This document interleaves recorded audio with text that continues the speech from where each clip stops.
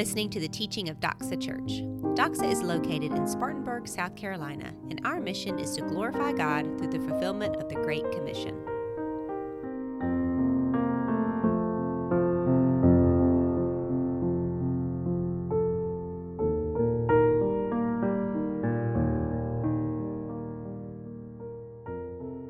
Everyone else, please open up to the book of Judges. We are in part 2 of our new series, Broken People, Faithful God. We're working through the book of Judges up until Christmas. And we have a lot in store, all right? What a story we have today. We have a story about an oppressive king and an unlikely deliverer. And that's really all I want to give you, okay? That's all I want to give you to introduce this. I don't know. There's elements of this story. Actually, all of the elements to a good movie are in this story in Judges chapter 3. And if you've ever seen one of those trailers before you watch a movie that just, you watch it and it's like, oh, that looks good. That looks great. Let's watch the movie. Then you see the movie and you realize that every major plot twist and plot turn was already baked into the trailer. You're just disappointed, right? Like my wife and I notice this now. Sometimes I'll look at Julie and be like, oh, let's just not watch this movie. I feel like we've just watched the movie. And now that's happened so many times, we don't even have to say it anymore. We just look at each other and laugh, and we move on. And we usually never even find a movie we want to watch anyway. But I'm going to dive right in and let the story unfold for you today. So Judges 3, verse 7, right where we left off last week. And the people of Israel did what was evil in the sight of the Lord. They forgot the Lord their God and served the Baals and the Ashtaroth. Therefore, the anger of the Lord was kindled against Israel, and he sold them into the hand of Cushan-Rishathaim, king of Mesopotamia. And the people of Israel served that guy that I said his name perfect the first time. I'm going to just, I don't think I could top it the first time. But that one, 8 years. When the people of Israel cried out to the Lord raised up a deliverer for the people of Israel who saved them. Othniel, the son of Kenaz, Caleb's younger brother. The Spirit of the Lord was upon him. He judged Israel. He went out to war, and the Lord gave Cushan-Rishathaim, king of Mesopotamia, into his hand, and his hand prevailed over Cushan-Rishathaim. So the land had rest 40 years. Then Othniel, son of Kenaz, died. All right, so we've just met the first judge in the book of Judges, Othniel. And notice what it says about him as we get started here. He's Caleb's younger brother. He's from the tribe of Judah. The tribe of Judah, if you study this time period in the people of Israel, this is like the cream of the crop, all right? I would use an example here of a top sports team, but I don't want to offend anyone right now. But just think, just think the pinnacle team that everybody strives to be. That's like the tribe of Judah, all right? And so he's also Caleb's younger brother, and we talked about Caleb last week. This guy comes from good stock, the strongest tribe. I mean, it's also the tribe that King David came from, which we, of course, know now Jesus Christ came from the tribe of Judah. But strong pedigree right here. It's a little sad that it took Othniel 8 years to step up and do something, right? Like, that's not great. But he did. He did. The Spirit of the Lord came upon him. He was filled with the power of the Holy Spirit. He went to war. He won back the land, and they had peace for 40 years. That's a pretty big deal. That's amazing, right? This is one of the top 3 judges in the book of Judges right here. And you can just see the opening scene, right? Like victory, like the battle's ending. We have peace in the land now for 40 years. The enemy's gone. Times were good again. Then verse 7 happens, and you will again notice the pattern of sin that got Israel into these 8 years of oppression to begin with. Verse 7 says, the people of Israel did what was evil in the sight of the Lord. Well, what was that? They forgot the Lord their God and served the Baals and the Ashtaroth. And we touched on this last week. We'll go over it again right now quickly. And I can tell you right now, this isn't the first and it won't be the last time that you see this cycle of sin repeated in the book of Judges. But here's a graph for you. there's a pattern, and I know you might not be able to read that. It's a little small. But we have the people rebel and do evil. The Lord responds with anger. The Lord hates sin, right? So the anger of the Lord leads to judgment. And then with that judgment, we have oppression by enemies. After a while, eventually the people own it. They cry out to the Lord in repentance. Then we have salvation through a chosen judge. We have a period of peace. Then the judge dies, and then we just repeat the cycle again. That is the book of Judges in a nutshell. And that's really depressing and sad if you just looked at it at face value. Thank goodness there's more to the story. There's more to the book of Judges. This is something, again, that points us to our Savior, Jesus Christ, because he's the one who ultimately brings victory. But the people forgot God, and then they rebelled. And let's talk about this a little bit more. I know we spent time this morning with communion, but what does it really mean to forget God? God isn't someone you're going to just completely forget about, right? I mean, you can forget names, but I mean, how can you forget the name God? I mean, that's not happening practically. So what does it really mean that they forgot God? You could put it this way. Though they knew who God was and what he wanted, those things were not important to them anymore. They were not important enough to them to make them a part of their actual life. And we emphasized this last week when I talked about inserting yourself in the dark story. It's really easy to shake your head at these people like, oh, wow, are you serious? You did it again and again and again. How could you? But we can easily fall into the same trap when we don't place our God as the king of our heart. And we saw a lot of this even in our last series when we were in 2 Peter. 2 Peter 1, 5-7 urges us to grow. And Peter points out that if you're not growing, it's actually not because you're just not trying hard enough. Do you remember what Peter said there in 2 Peter 1:9? Whoever lacks these qualities is so nearsighted that he is blind, having forgotten that he was cleansed from his former sins. And in verse 12, he says, therefore, I intend to always remind you of these qualities, though you know them and are established in the truth that you have. We need reminders of who God is and what he's done for us. Very convenient and intentional that we did Lord's Supper today, right? We can't forget, and this is why we need to stay in the Word of God. This is why we have to stay in fellowship with the body of Christ and not forsake the assembling of ourselves together. Because we are prone to wander. Do you feel that? Anyone in the room feel that today? We need to do all of these things that help us remember who God is, whether that's instead of listening to a podcast, you're going to listen to some Christian music at times. Whether that's, what is the first thing you're going to read in the morning? Is it looking at your phone, or is it actually, I'm going to take the time to make breakfast, get a cup of coffee, and open up the Word of God? It's going to be different for everyone, but we need to remember who God is and what he's done for us. God made us relational, and we are all in a spiritual warfare battle at the same time. So if we're not prepared for the battle, we will be taken out. We will be defeated. So there was this period of 40 years of rest, and what happened next? We've gone over this true to form. Othniel, son of Kenaz, died, and history repeats itself in verse 12. The people, again, did evil in the sight of the Lord. That phrase, the people did evil in the sight of the Lord, is used 8 different times in the book of Judges. 3 of those times it's in this chapter.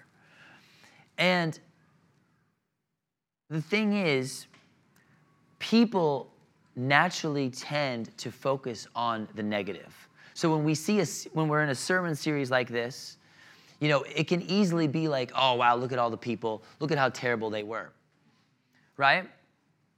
Well, part of that is because people like drama. It's hard to turn on the news or even go to the grocery store without seeing something broken and fallen and messed up in this world. We are very quick to spot the bad, and we can get easily consumed with all the negative and miss what God does with all the pain and the suffering and the evil. So what I want to draw your attention to here right now is not the evil that the people did, but the fact that the people were broken, but God is faithful. God is faithful. And here's something to look for in this book. Every single time that we see Israel went down the wrong path, what did God do? Well, he gave them over to their desires and their depravity, and then the people would suffer, and then the people would cry out. And every single time that the people cried out in repentance for God, our God of mercy and grace showed up and delivered them. As soon as they called out to him in repentance, he forgives and rescues them. That's the God we have. What a faithful and merciful God we have. He's the same God for you and I. He's ready to welcome you back with open arms and cleanse you and restore you. And so often, people focus on themselves and what they can and cannot do. Oh, I could never do that, and I that's just not who I am. We have to stop focusing on our own deficiencies, our own problems, our own weaknesses, and focus on our identity in God. Who is he made us to be? What is he calling us to do? So let's keep going in the story. Verse 12, pick it back up in verse 12. And the people of Israel again did what was evil in the sight of the Lord. And the Lord strengthened. How did God respond this time? He strengthened Eglon, the king of Moab, against Israel, because they had done what was evil in the sight of the Lord. So Eglon, verse 13, he gathered to himself the Ammonites and the Amalekites, and he went and defeated Israel. And they took possession of the city of palms, and the people of Israel served Eglon, the king of Moab, for 18 years. This is where our story is really going to start picking up. Because, we started with that thrilling victory with Othniel, taking back the land, 40 years of peace, but then things slowly started falling apart, and you insert the villain into the story. And this time, the Lord strengthened Eglon. That's the way God decided to move. This is another reminder to all of us that the king's heart is in the hand of the Lord. God gives us the leaders that we deserve. It's under his control. He is the one pulling the strings. God's people were in a bad place, and because God loves them, he disciplines them. So Eglon gathers some tribes together. They defeat Israel, and they regain possession of the city of palms. This is not the west side of Los Angeles. The city of palms is actually another name for Jericho. And so for 18 years, the people of Israel served under King Eglon. And Eglon's name literally means calf guy or calf-like. He's a very large man, as we're going to see in the text in a minute. You could call this guy man-cow because that's what his name meant, okay? And when I picture King Eglon, I just think of every fat, indulgent, narcissistic king I have ever seen in the movies. You get that? You get that picture? This is the guy, all right? He's spoiled. He gets whatever he wants. And at this time, there weren't even a lot of overweight people in the culture, in the society, right? Because everybody was doing manual labor jobs, and the food wasn't like poisoned, right? Like with preservatives and all that stuff. So it was very rare to be overweight. This guy was, so he had to have been a fat, indulgent glutton. That's our setting. And this is where I want to really turn it up with the personal application for you. We've got the setting down. But here's 4 ways today that you can find the Savior's strength to slay the sin that holds you captive.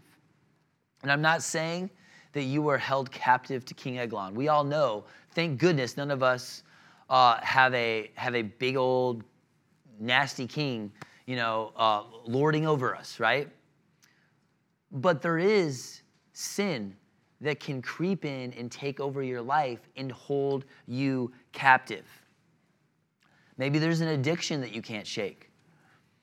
Maybe you have shame from your past. And the only way that you're going to get actual victory and freedom from your sin is through Jesus Christ.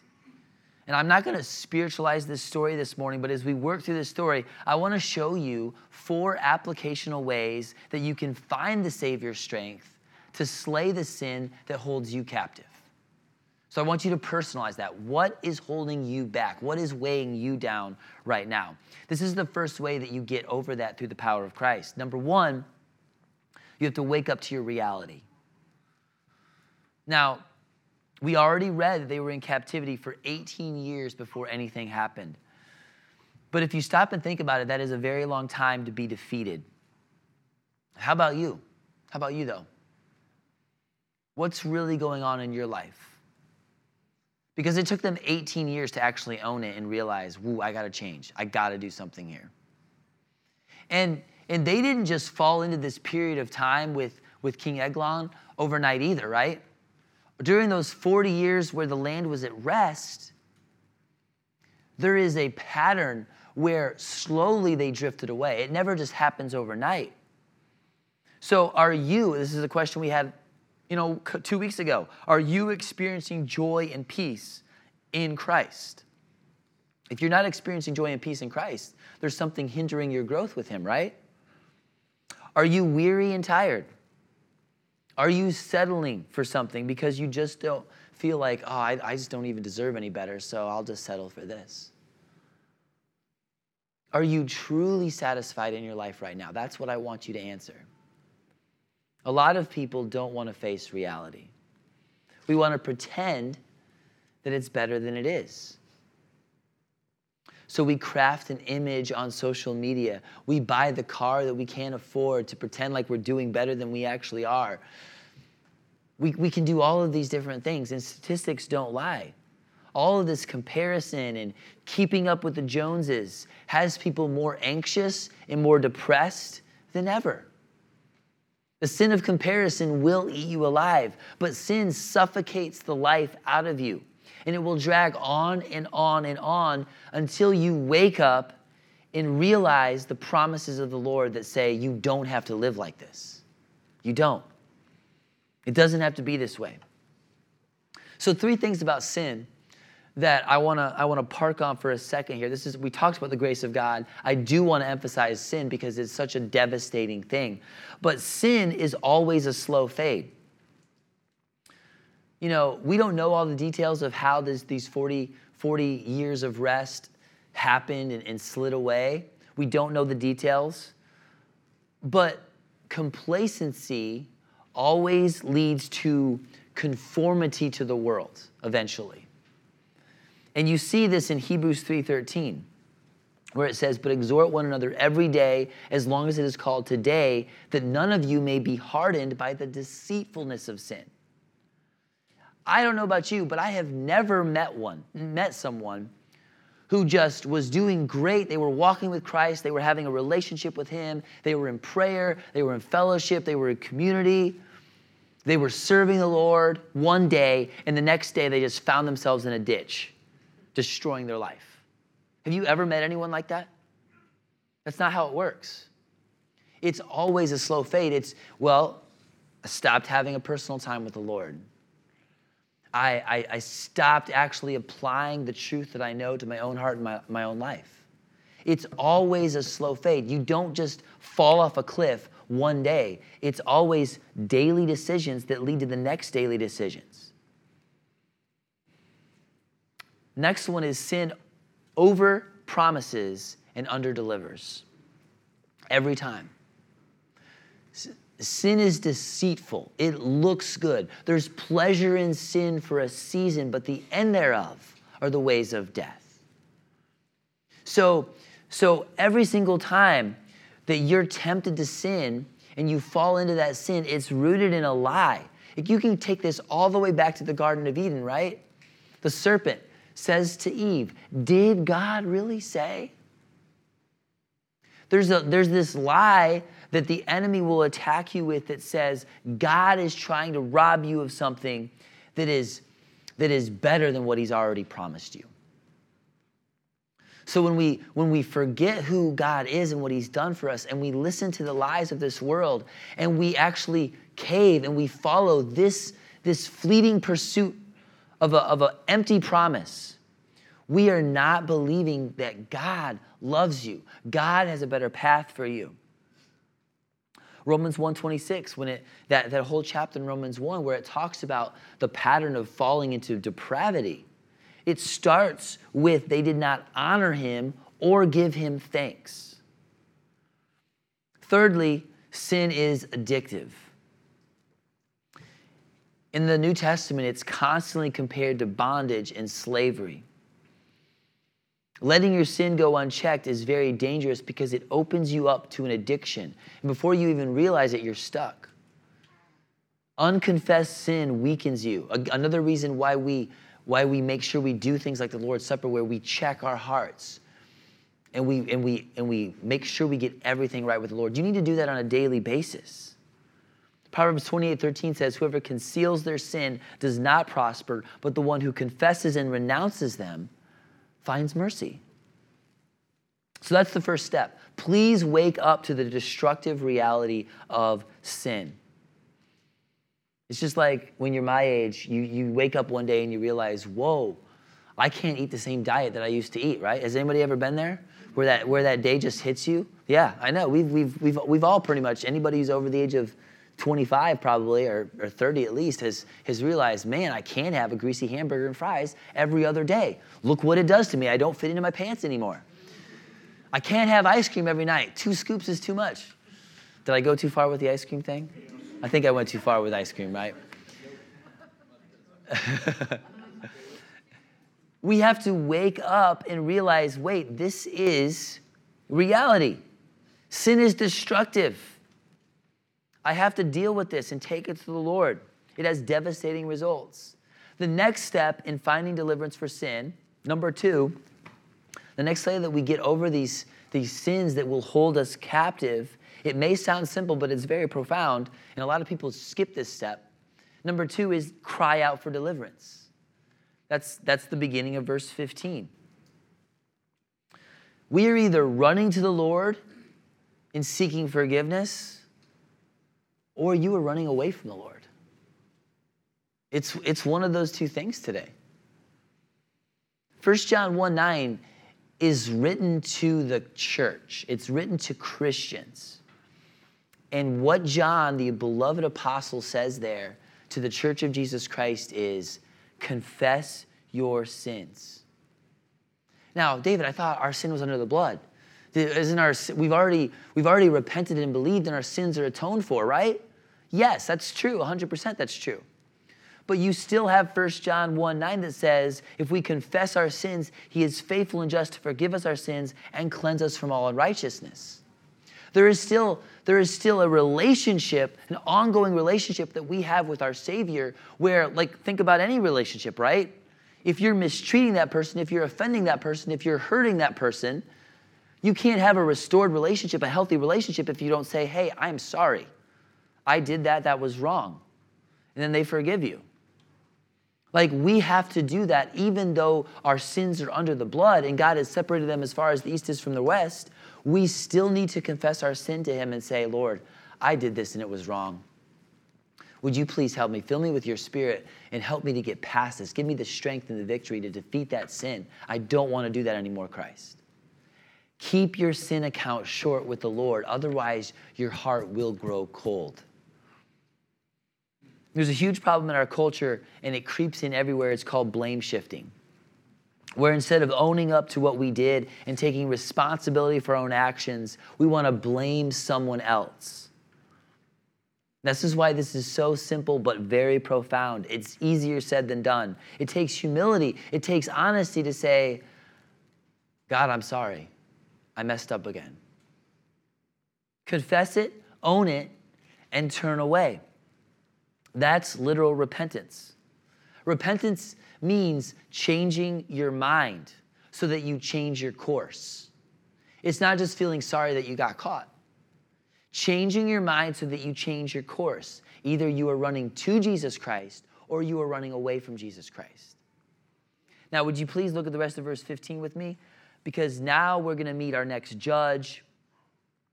And now the story is really going to get into the action stage of the movie. All right, here we go. Verse 15. Then the people of Israel cried out to the Lord, and the Lord raised up for them a deliverer, Ehud, the son of Gera, a Benjaminite, a left-handed man. The people of Israel sent tribute by him to Eglon, king of Moab, and he had made for himself a sword with 2 edges, a cubit in length, and he bound it on his right thigh under his clothes.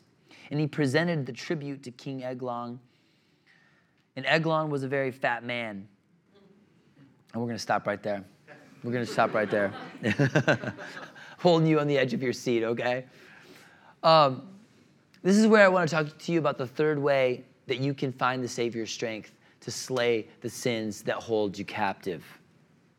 Number 3, refuse to underestimate the power of the Spirit inside you. Where am I getting that? Where am I getting that from this story? Well, we just got a couple facts about Ehud, right? What did we learn about? What were the 2 details? Both of them are significant. Number 1, he's from the tribe of Benjamin. And number 2, he's left-handed. Now, this is a very stark contrast, if you think about it, to Othniel, the first judge, right? We already went over that. Othniel was the first-round draft pick. He's like number 1 overall. If you were going to pick somebody to deliver the children of Israel, I mean, it's got to be Caleb's younger brother, right? Caleb's dead. This is like number 1 overall guy. He's from the tribe of Judah, the kingly tribe. Who is Ehud? Okay, he's from the tribe of Benjamin.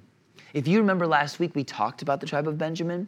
They were one of the saddest, weakest, smallest tribes. They couldn't even get the land at all that they were supposed to conquer, right? You remember what happened there? It was the Jebusites that literally drove them back. This was the weakest tribe. They lived with, the Jebusites lived in and among them because the Benjamin tribe was so weak and small. Ehud was a left-handed man, and when you read the original text, there's a very good clue in there that most likely it means that his right hand was maimed. Anybody in here left-handed, though? Anyone left-handed? We got like the left-hand corner over here. But yeah, there's not as many left-handed people, and today it's pretty cool, right? I mean, if you're a lefty, you can be a good pitcher in baseball. You could be a switch hitter. Like, yes, like sign me up. I wish I was a left-handed person. I mean, you raised your hand with your left hand, didn't you? That was awesome. You're proud of that. Back then, even back then, being left-handed was not very good, though. Even the children of Israel, they looked at the right hand of the Lord as strength, okay? And in that society, in that culture, you were pretty much an outcast. And chances are pretty high that this man had a maimed right arm.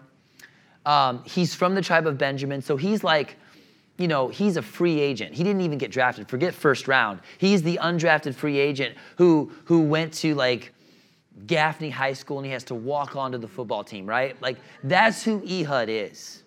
No offense, Gaffney. No offense.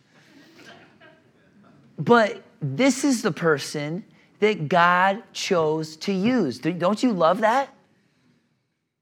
Thank goodness God is not a respecter of persons. He doesn't just say, oh, well, this person I'll use and this person I won't use because this person came from a good family. All of you who came from really messed up, broken families, I have really good news for you. God does not care. He loves you and he wants to use you. That's what we see here with Ehud. So he makes a plan. He starts building a sword. This is great. I love it. I don't want to get too far ahead, but this is who God chose to use. And before we even get to that part, though, I want you to really analyze this yourself. Have you underestimated yourself? Well, I'm not as talented as that person over there, and I can't speak as well as she can, and I didn't even go to college. Whatever, I mean, if that's even, I know it's an advantage for some people, but it doesn't matter, right? Like, do you look down on yourself? Are you so consumed with your limitations and your problems that you're focused on your own failures that you're forgetting that God is greater than your sin? Broken people, faithful God. This is who we're talking about. We're talking about God who can take the weakest and the smallest in the most messed up situation, and he can turn it on its head, and he can breathe his spirit into that person, and you can do amazing, mighty things. John 16:33 says, greater is he that is in you than he that is in the world. Your strength to overcome never resided in you in the first place. It's all because of Jesus Christ. Paul calls us jars of clay in the New Testament. Let's look what the Lord did when the Spirit of the Lord came upon Ehud. Let's pick it up in verse 16.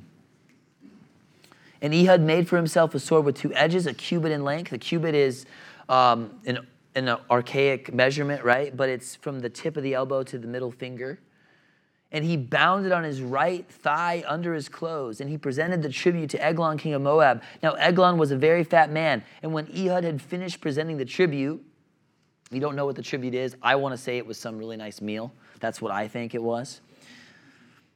Doesn't really matter. But verse 19, but he himself turned back at the idols near Gilgal and said, I have a secret message for you, O king. And he commanded silence. And when all of his attendants went out from his presence. So the details of this story are, there's a translation here. This is an ancient story. It's kind of hard to piece all this together. But just picture Ehud, the left-handed judge, has this dagger strapped to his right thigh. He goes in and presents a tribute, and he says, I have an extra gift for you. I have a secret message for you, O king. So the king dismisses everyone out of the room, and somewhere in that exchange, we have the next thing that happens. Verse 20, and Ehud came to him as he was sitting alone in his cool roof chamber. That's another name for water closet, which is another name for you know what, right? You guys tracking here? Verse 21, and Ehud reached with his left hand and took from his right thigh and thrust it into his belly, and the hilt also went in after the blade, and the fat closed over the blade, for he did not pull out the sword of his belly, and the dung came out. Then Ehud went out into the porch and closed the doors of the roof chamber behind him and locked them. And when he had gone, the servants came. And when they saw that the doors of the roof chamber were locked, they thought, surely he is relieving himself in the closet of the cool chamber. And they waited until they were embarrassed. This is all happening, okay? Verse 25, they waited till they were embarrassed, but when he still did not open the doors of the roof chamber, they took the key and opened them, and there their Lord lay dead on the floor. So while all this was going on, Ehud escaped while they delayed, and he passed beyond the idols and escaped to Sarai. When he arrived, he sounded the trumpet in the hill country of Ephraim. Then the people of Israel went down with him from the hill country, and he was their leader. And he said to them, follow after me, for the Lord has given your enemies, the Moabites, into your hand. So they went down after him and seized the fords of the Jordan against the Moabites and did not allow anyone to pass over.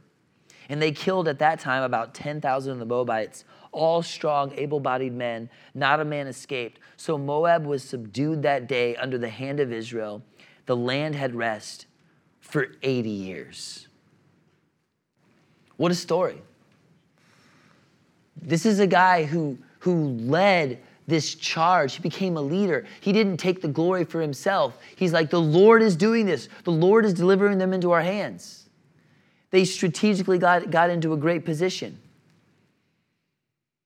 And they had 80 years of rest. The fourth and final way that we can find the Savior's strength to slay the sin that holds you captive, number 4, is develop a strategy to wield your sword. Ehud had a specific plan, did he not? And he executed that plan. So as he makes himself this two-edged sword, what does it take to make a sword?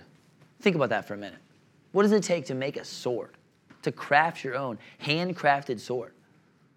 Well, it takes time, right? It takes a lot of time.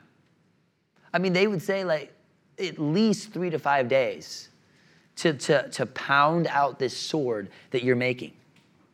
You get a raw piece of steel, you're hammering it over and over again. You're praying, you're talking to the Lord, you're strategizing, what can I do? So he made himself a sword. He executes his plan in detail. He rallies the men. They find this strategic position at the fords, and they defeat 10,000 men. They wipe out every able-bodied man. So what can we take away from this? This is pretty obvious. This is not rocket science on this application, all right? We need to take the time to be intentional and develop a strategy to defeat sin in our lives. Think about, when am I most tempted? When does that happen? Is it when I'm alone, when I'm by myself? Is it when I go to this place? Is it when I hang out with these specific people?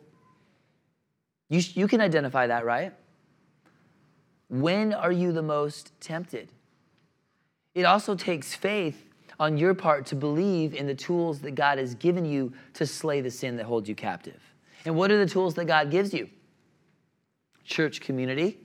It's a very important one. You get fellowship, encouragement with one another. You have prayer, your ongoing conversation with God. The Word of God, of course.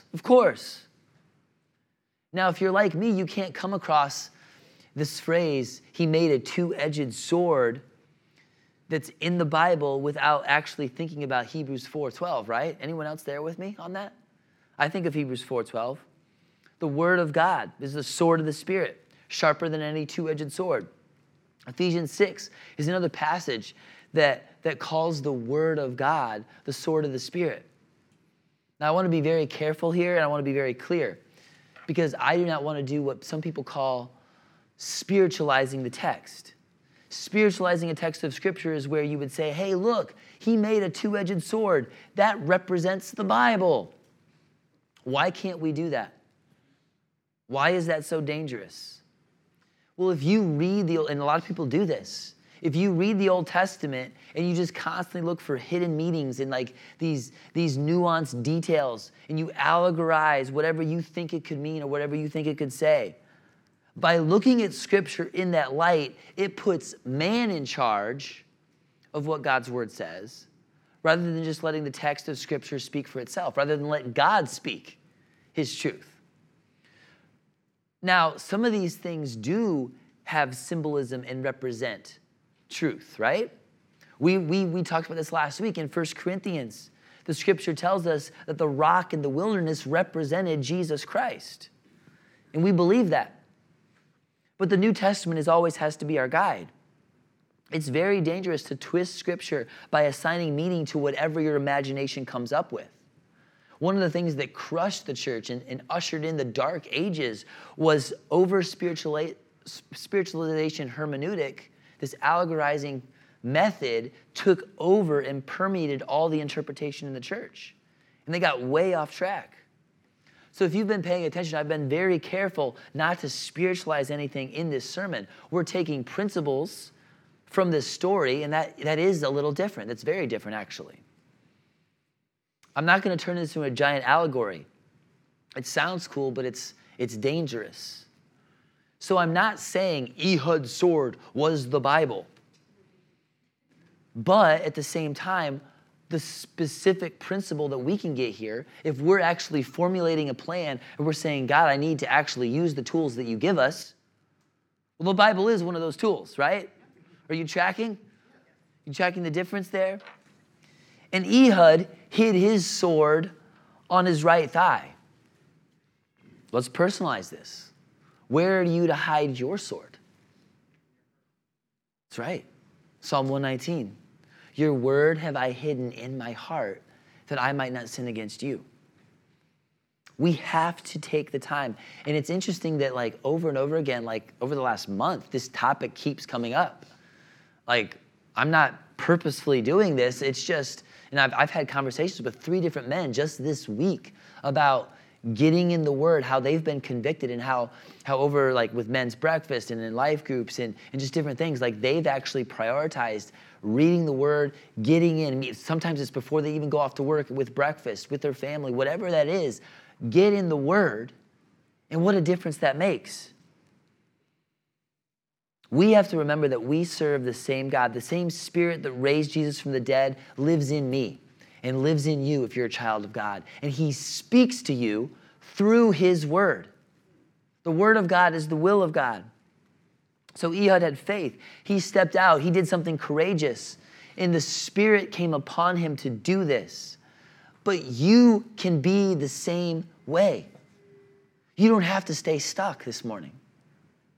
This story is wild, but the underlying truth behind it all is that we are all broken sinners, but God is faithful. You can find victory when you wake up to your reality, when you cry out to our gracious God who is ready and willing to forgive, when you stop underestimating yourself and your own deficiencies and you simply run to Jesus Christ. And number 4, when you utilize the gifts that he has graciously given you. You make a plan and you prepare, and he will change you and he will do great things through you. We've said all of this to point to this truth here. The Spirit indwells you because of Jesus Christ. We're a New Testament church. We have the Savior. We know the Savior. He is more than a hero. He is the deliverer of our sin. We're going to sing about the fact that Jesus is the one who will break you free from the sin that holds you captive. All we do is come to him. He does the rest. We're going to sing about that in a second, but I want you to talk with God before we do this. I want you to insert yourself into this dark story, because one of the biggest lies of Satan, I've said this earlier, I'm going to say it again, is for you to believe that you have to have it all together before you can be used by God. It's so not true. We should be seeking the Lord and growing and getting stronger, of course, but none of us have it all together. I'm up here preaching the word. I don't have it all together. God doesn't need you to be the strongest person in the room to use you. Absolutely not. I mentioned 1 Corinthians 4 earlier. In that passage, Paul was talking to the Corinthian church about being ministers of the gospel. He's like, I have given you this ministry. And he calls the gospel in that passage a treasure. Paul says to this church, and we've gone through Corinthians as in Doxa. We preached through 1 Corinthians, we've preached through 2 Corinthians. We know that was one messed up church, right? Very carnal church. How does Paul open it up? To the church of God that is at Corinth. He calls them saints, not because they had it all together, but because they knew Jesus Christ as their Savior. The power of God was living inside them. And he says, you have this treasure in jars of clay. The amazing thing about a jar of clay is it's not some big fancy special box, right? It's not laced with gold and perfectly shined and flawless. No, you drop a clay jar and it breaks, right? But the beautiful thing about a clay jar is you can put it back together. You can piece it back together and you can restore a clay jar. And even through the cracks and the crevices and the holes, light will shine through a clay jar. God doesn't need you to be strong to use you. He will shine his treasure through jars of clay. Would you stand up? That's the plan God has for you. Don't live in shame. Confess it, own it, be real about it, take it to him. It's under the blood. And actually look forward. Don't focus on all the things you can't do. Think about what God wants to do through you. He wants to shine his treasure of the gospel through you. And we're all jars of clay, and I'm thankful that we're jars of clay. And we're going to own that, and we're going to sing to him. Let's come to Jesus, and we will find rest.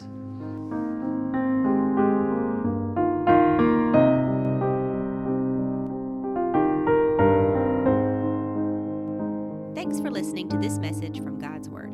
If you have any questions about the topic of this sermon, or if you would like someone to follow up with you about applying this to your life, please reach out to us at info@doxaupstate.church. You are loved.